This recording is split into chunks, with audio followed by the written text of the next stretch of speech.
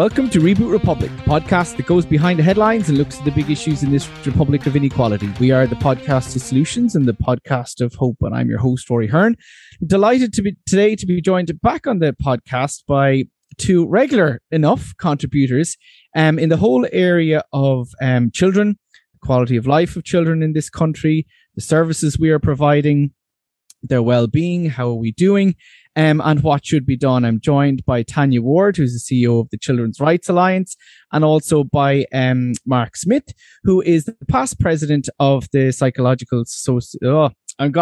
PSI, Mark, Psychological Society of Ireland. Close enough, that'll do.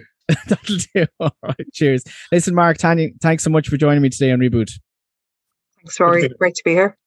I want to go to you, Tanya, because the reason why we have you on is you've launched your report card again, which is, as I was reading it, is that your 14th year of the report card. And it's become, I think, quite an important annual sort of review of, in many ways, the state of Ireland, how we're doing for children.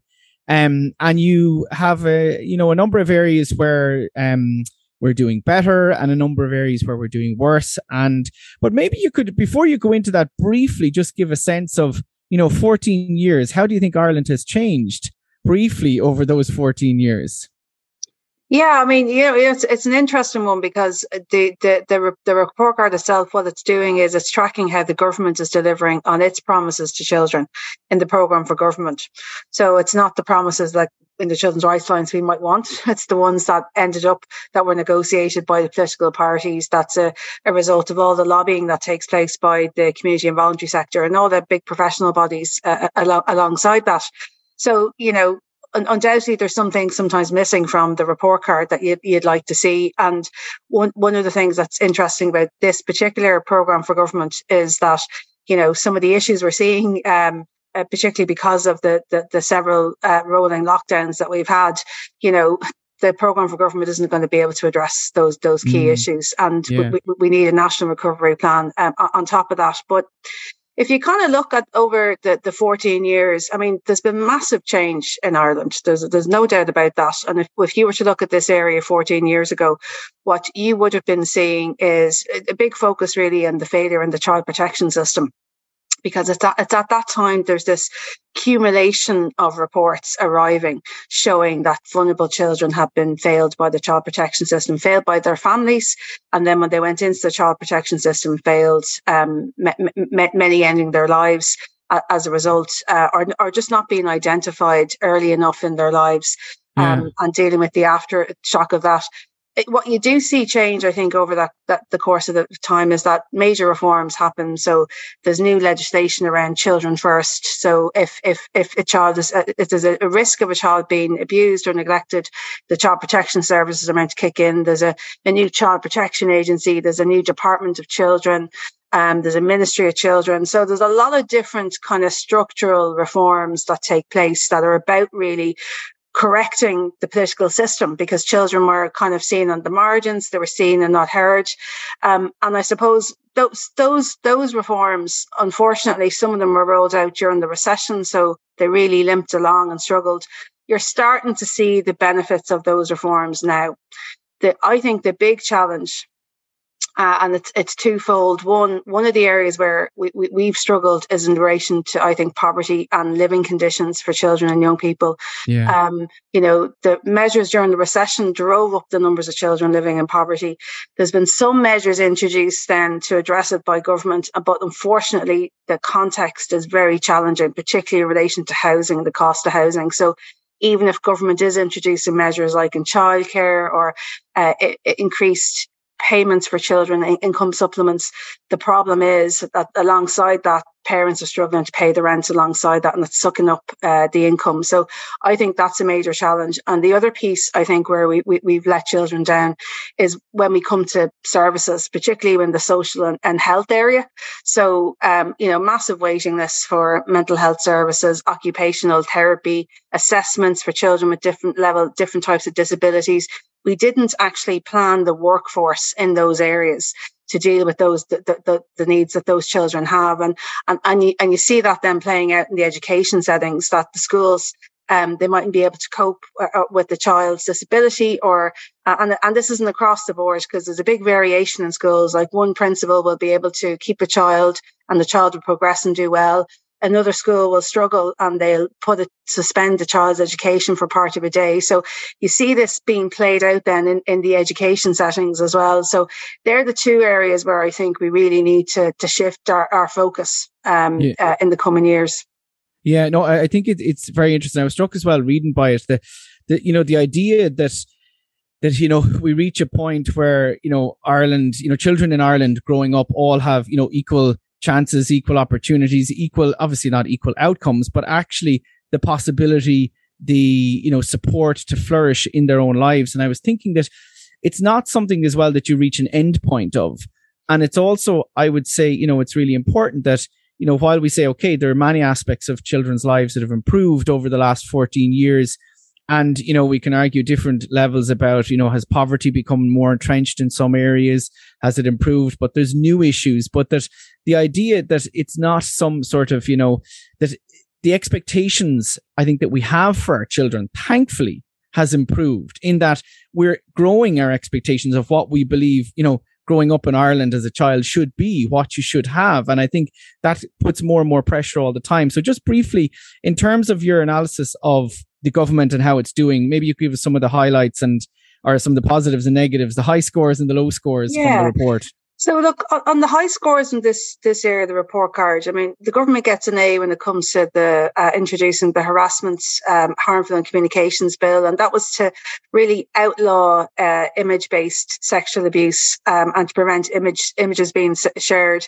You might remember Coco's Law, situations where people's images are being shared by ex-partners. So government committed to introduce legislation and they've done it and they've got an A for that.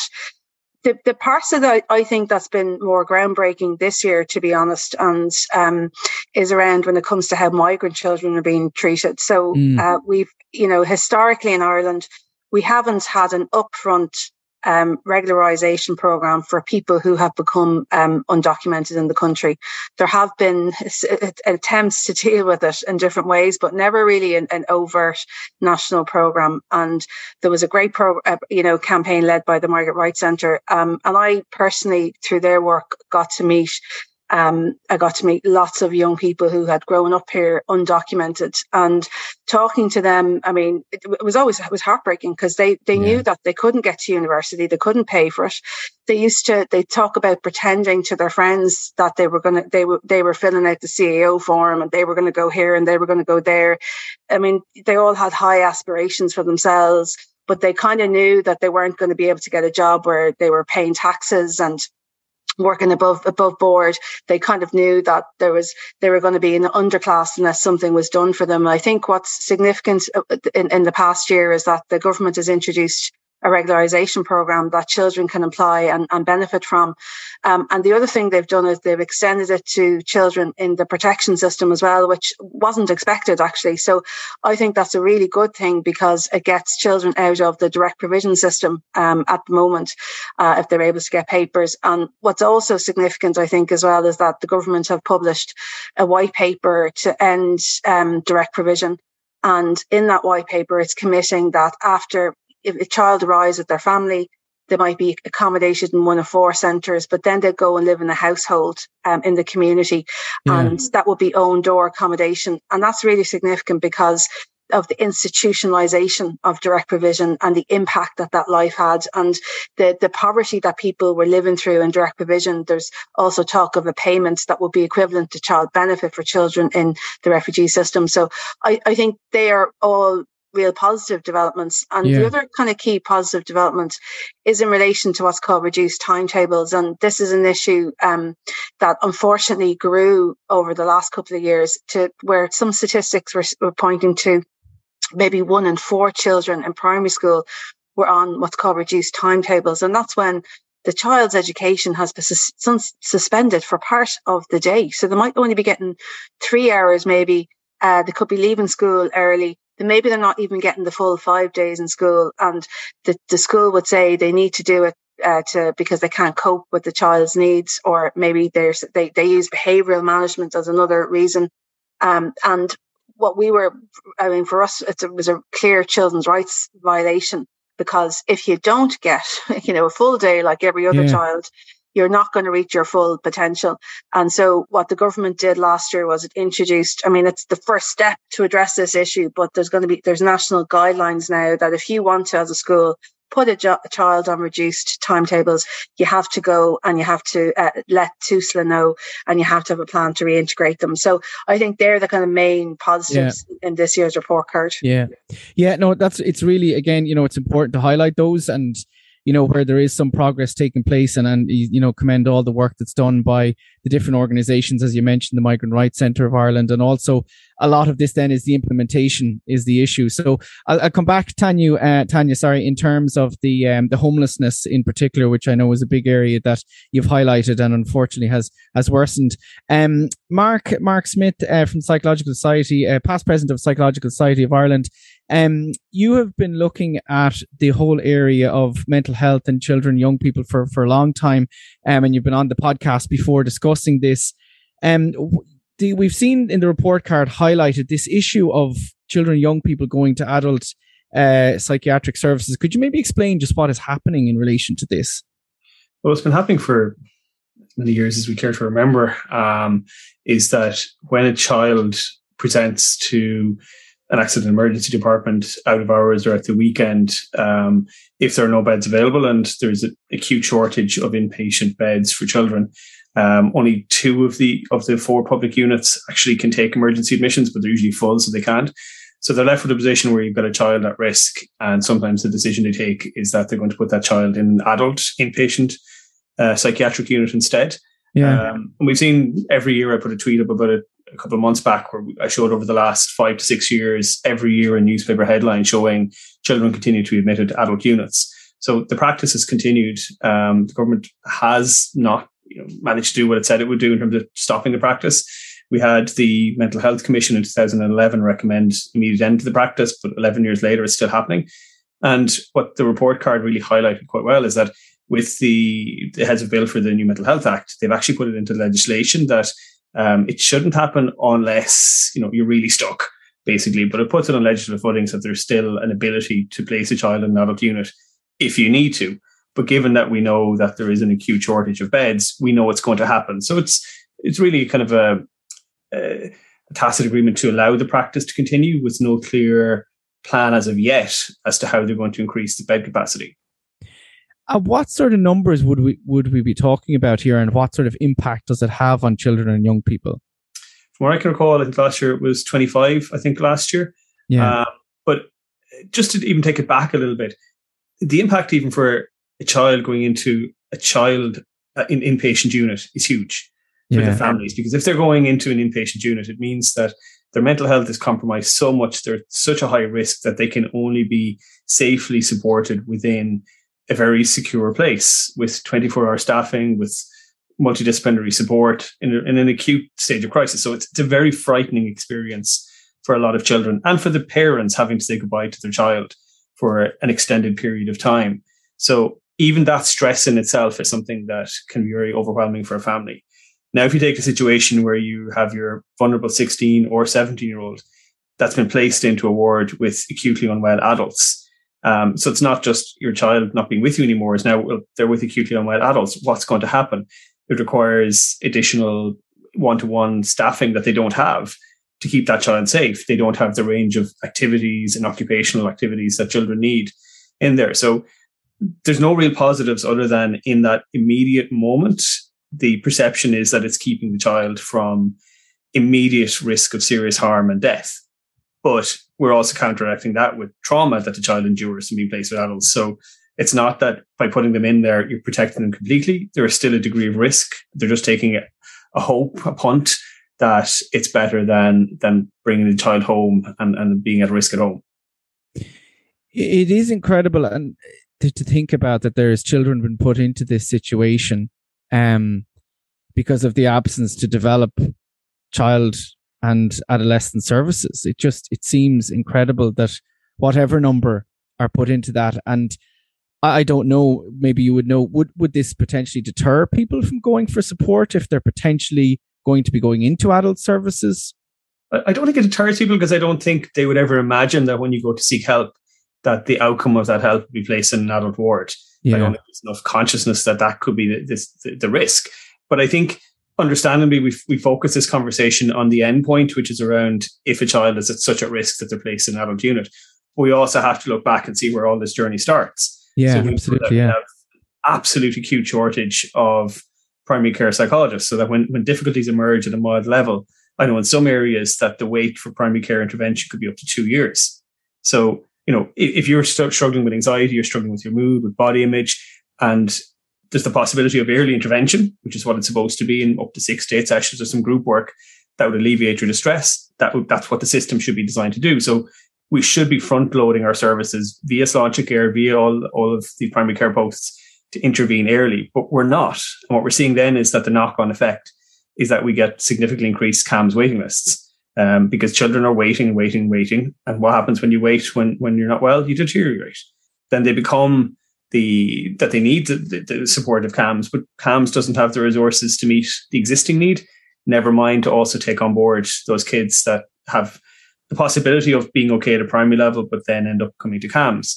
We've seen the Vision for Change report from 2014 make recommendations based on, per 50,000 of the population, what CAMHS staffing should be. Yeah. But what we also know, or certainly I've looked at from the stats, is that the HSE is still calculating the percentage of teams and staffing that's available based on old census data. And obviously COVID is impacting our ability, but my understanding from my reading of the data is actually the gaps in staffing are actually much more significant when they look at the increases in population. But we see that certainly within psychology, within social work, you have upwards of 90 plus staff short based on 2014 recommended levels. So I think it's not unreasonable to think that you could have in or around 100 social workers, 100 psychologists short of what's needed just to provide the service for that specific cohort. Yeah, it's something that obviously has come to people's mind in terms of the recent issue around CAMHS and the what happened in Kerry in terms of the intervention, which was wrong, and the medical, as far as my understanding anyway, and what was reported in the media, by that particular health professional down there. And what came out of that conversation, what I was struck with, and that controversy, and really just horrific, imagining that your child is in that situation and the supports that you're being given are the wrong supports, but also been struck by that, what you said there about those kind of earlier intervention stages. You're saying the 6 to 8 sessions, with a psychologist, that support, I imagine if you're understaffed and overworked, the default position is almost to move to the medical model rather than using the more, time consuming intervention, which at an earlier stage could avoid the necessity of medicalization. Would you see that? Absolutely, see it every day of the week. And GPs are put in an enviable position. They know those primary level supports aren't there. There may be a case that it may not reach the threshold for CAMHS, but GPs have to send them somewhere to get those kids support. But I mean, you've raised a good point about what happened in Kerry, and I spoke about this morning, that we have over 2,300 children waiting for a first appointment. And that's the key metric that the HC uses around wait time. But what we experienced in Kerry is that you also need to look at what happens afterwards. Yeah. What's the process when they get in? Because in many cases, a child may be waiting internally for the therapy that they need, but that KPI is not recorded anywhere. So we have to look at the journey. We have to look at the outcomes. Yeah. We have to listen to the experiences of children and families. And I think not when a crisis occurs, we need to be routinely doing it. And the HSE is planning to survey the experiences of children and families who've attended CAMHS. And it's long overdue, because they have to be as much partners in what happens as the staffing. So if you don't get the outcomes that you're looking for, families need to be able to ask the questions, why? Why didn't this work? And we need to have advocacy services that can support them to be able to do that. I've met many families who have been worried about, asking questions about the kind of care that they received, because they waited so long to get in. They're worried, well, look, if I ask a question and if I upset someone with the question, then maybe I won't get the help I need. And that's not a good place for a parent or a child to be in. They have to be able to ask questions and have them transparently answered. So it's the only right thing to do if we're going to support children. And the other thing that comes up here is that whole issue of inequality, and maybe Tanya, you come in on this in terms of, the inequality of children who's are from backgrounds where parents can afford, the interventions, therapeutic, to pay for therapists and other psychological interventions. And, obviously in some cases parents can't afford, but they actually scrape the money together somehow, and it exacerbates an inequality, that whole area, doesn't it? Yeah, I mean, you'll talk to families and they'll tell you that a professional has told them where they are on the waiting list, but has said, if you can afford to pay, do this privately, go and do it. Get the treatment that you need. So I think it's a very difficult position to put parents in. I mean, it happens from in the disability area as well, in terms of getting access to therapeutic supports. Some parents end up really having to pull every resource they can to make sure they can provide the resource that the child actually needs. So it creates a real inequality, really, to be honest, because of that. Now, you can't blame parents for doing that, because of course that's what absolutely. You do. I mean, I do it. I wouldn't leave my child on a waiting list for CAMHS. I'd go off and see if I could get the kind of supports that they need in the meantime.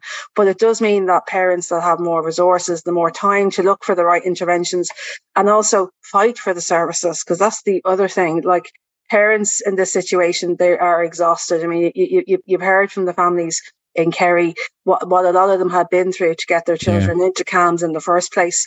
And then, as Mark said, they're afraid even to question what's going on. But that's across the board. You get that with parents with children with disabilities as well. They're going through very similar experiences and frustrations, and it can get very aggressive. And a lot of parents do give up because there's only so much they can actually deal with. Yeah, that you're right, that personal toll on people and families, and of course the children pick up on that and are experiencing that as well. Mark, what do you think needs to change here on this? I think just to come back into that point, and there is that absolutely stark reality that some families do, because of the lack of public services, try to go private. But the other reality is that families are struggling to get anybody privately at the moment. So be that psychologists or social workers, OTs, SLTs, they're just not there. So I know most of my colleagues working in private work have closed their waiting lists because of demand.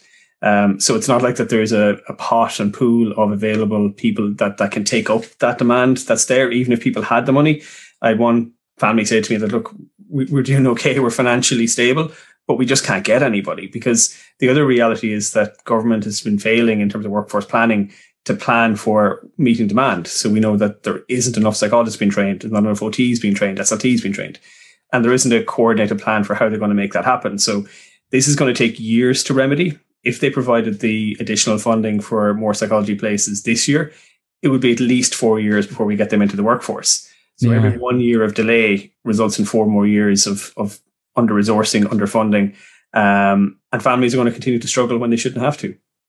Yeah, it is that issue of lack of planning. Again, I suppose lack of valuing this area. Do you think the CAMHS sort of crisis controversy will help shift that somehow? Do you think we'll see more parents coming forward and challenging? Because it seems to be that's what's required to change this, that parents have to advocate on their own children's behalf, but then on a wider public level as well. I think parents will come forward, but I think they should be supported to do so. I think there should be an advocacy service that allows them to do that gives them a medium that they don't have to take on this burden by themselves. Yeah. They're going through enough as it is, trying to manage their own stress, their anxieties, as well as support their children. So to take on this additional battle on their own would, I think, seem like a tall order. We see that there are advocacy services set up across the health service in different areas, but not mental health. And you'd have to wonder why. And I think if there was going to be some early momentum and some learning from it, that's one of those things that we have to take on board, is that how do we support people to speak up if they need help? And we can provide that, I think, quite easily if the will is there. Yeah. No, I think it's important and a good idea. Mark, listen, thanks so much for joining me. I know you have to go on Reboot Republic, and we'll talk to you again soon.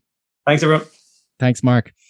Tanya, just to move on to the area of homelessness, which is obviously a big area we cover on this podcast. The whole issue you highlighted was, two areas specifically: family homelessness, the rise in family homelessness, and youth homelessness. Do you maybe want to just outline what the report card says on those? Yeah, I mean, this year the government gets an E grade, and last year the government got a C grade, so quite a difference in grades. And we have an independent panel that grades the report card, and they keep us honest. And one of the things that really struck them was just the reversal.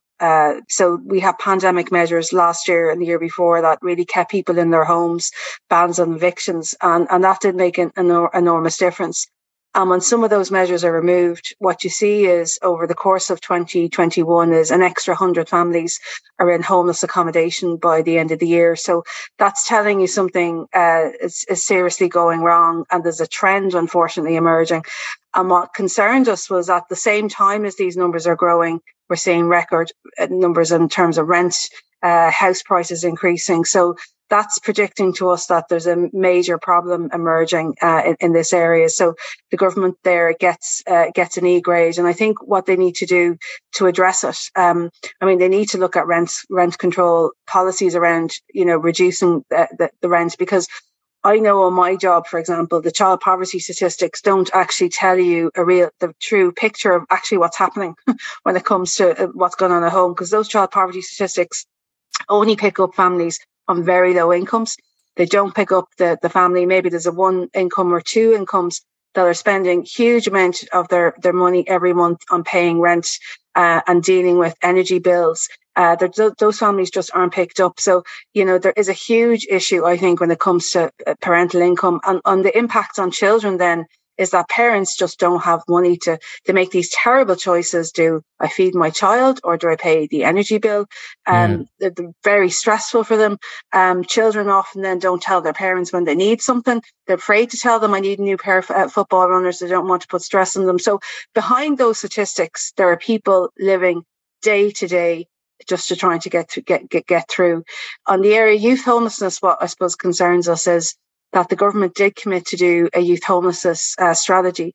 But work on that has been slow. And if you look at the statistics, there's nearly 1,000 young people between the ages of 18 to 24 that are deemed homeless in the statistics. So that's quite a high number. Yeah, it is, and then there's also kind of a small number, not insignificant, but a small number of young people who end up in TUSLA's care.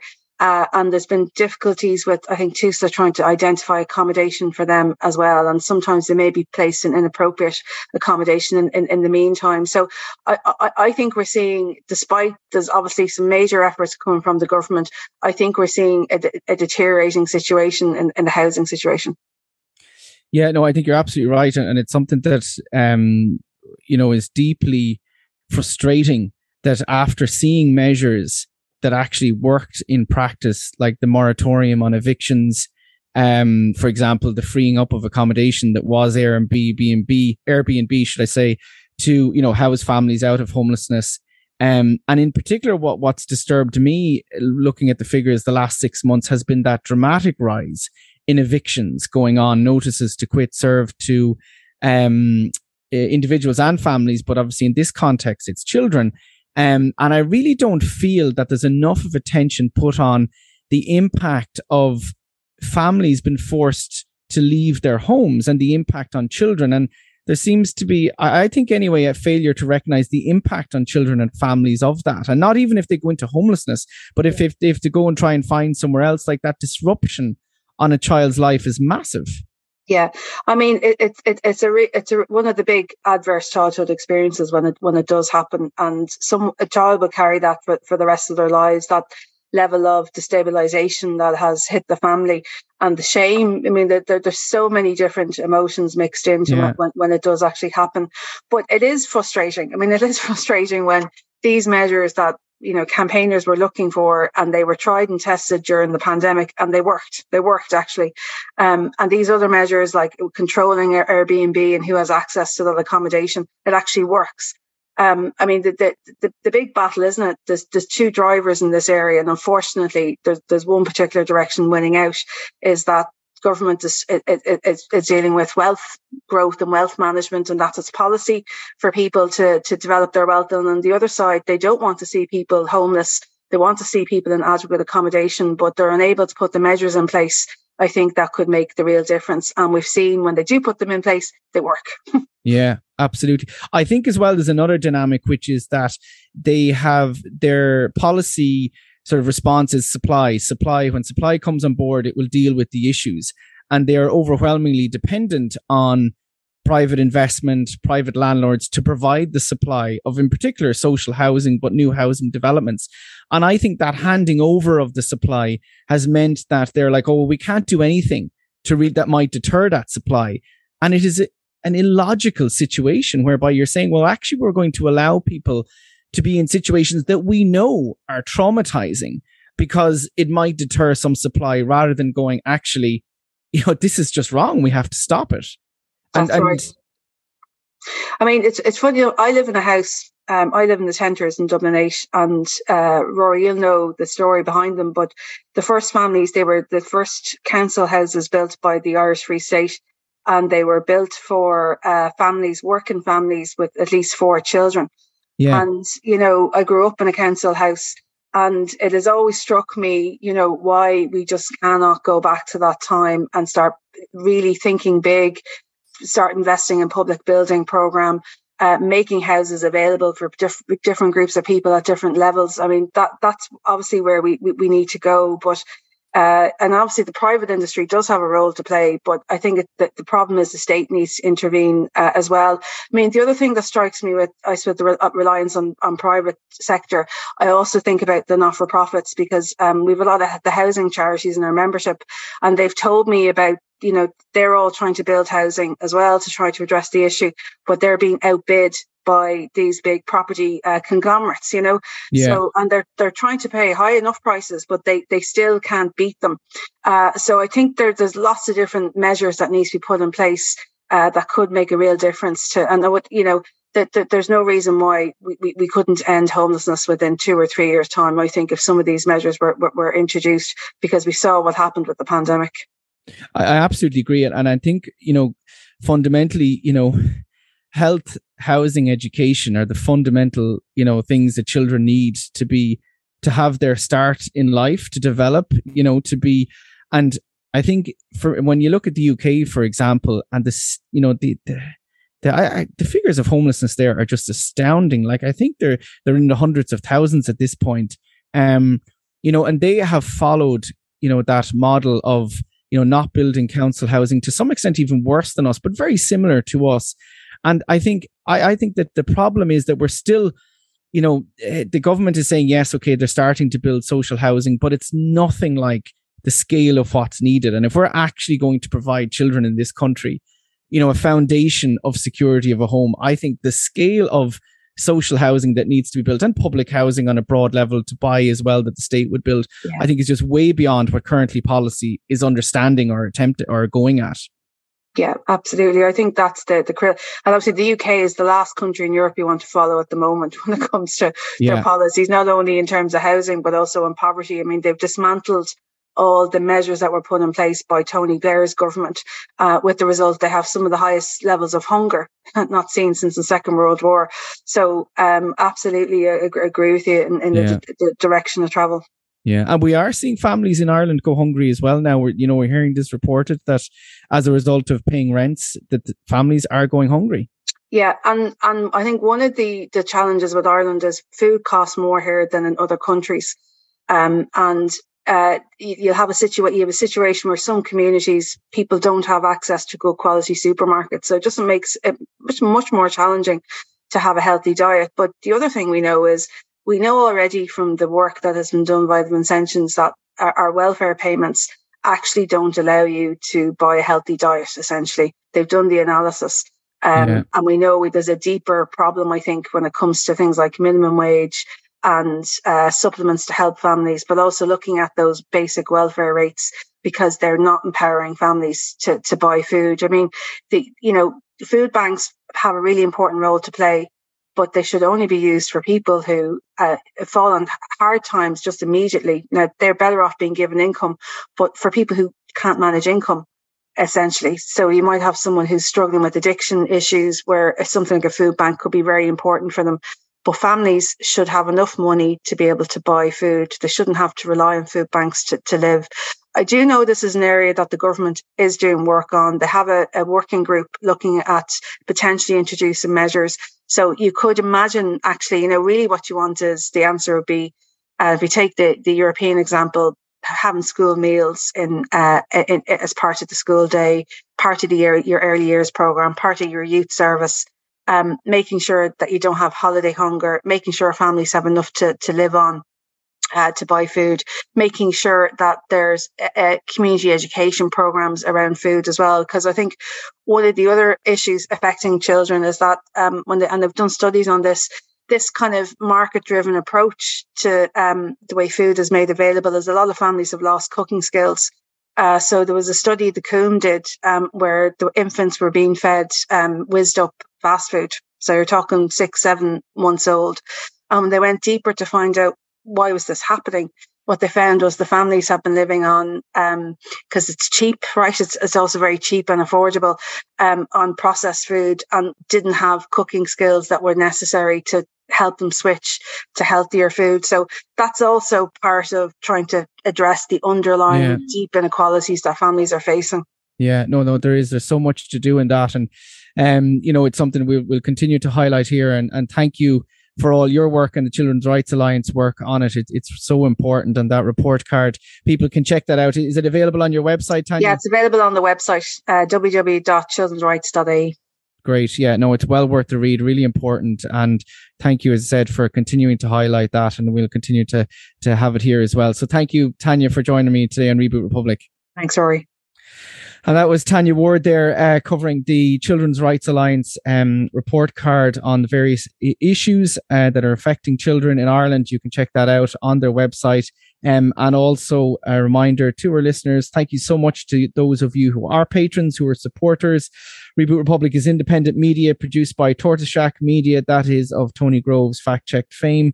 And we are completely reliant on you, the listeners, to keep the lights on here. So if you can, please support us. Go over to patreon.com/Tortoise Shack. Sign up for whatever you can each month. That would be fantastic to help us keep putting out these podcasts that we know you're listening to. We know you really value, and we value too. And it's really important that we talk about these issues, we highlight them, and we continue to say that we need a republic of equality, which is what every child in this country deserves. So thank you so much to Tanya and Mark, and we'll talk to you all soon.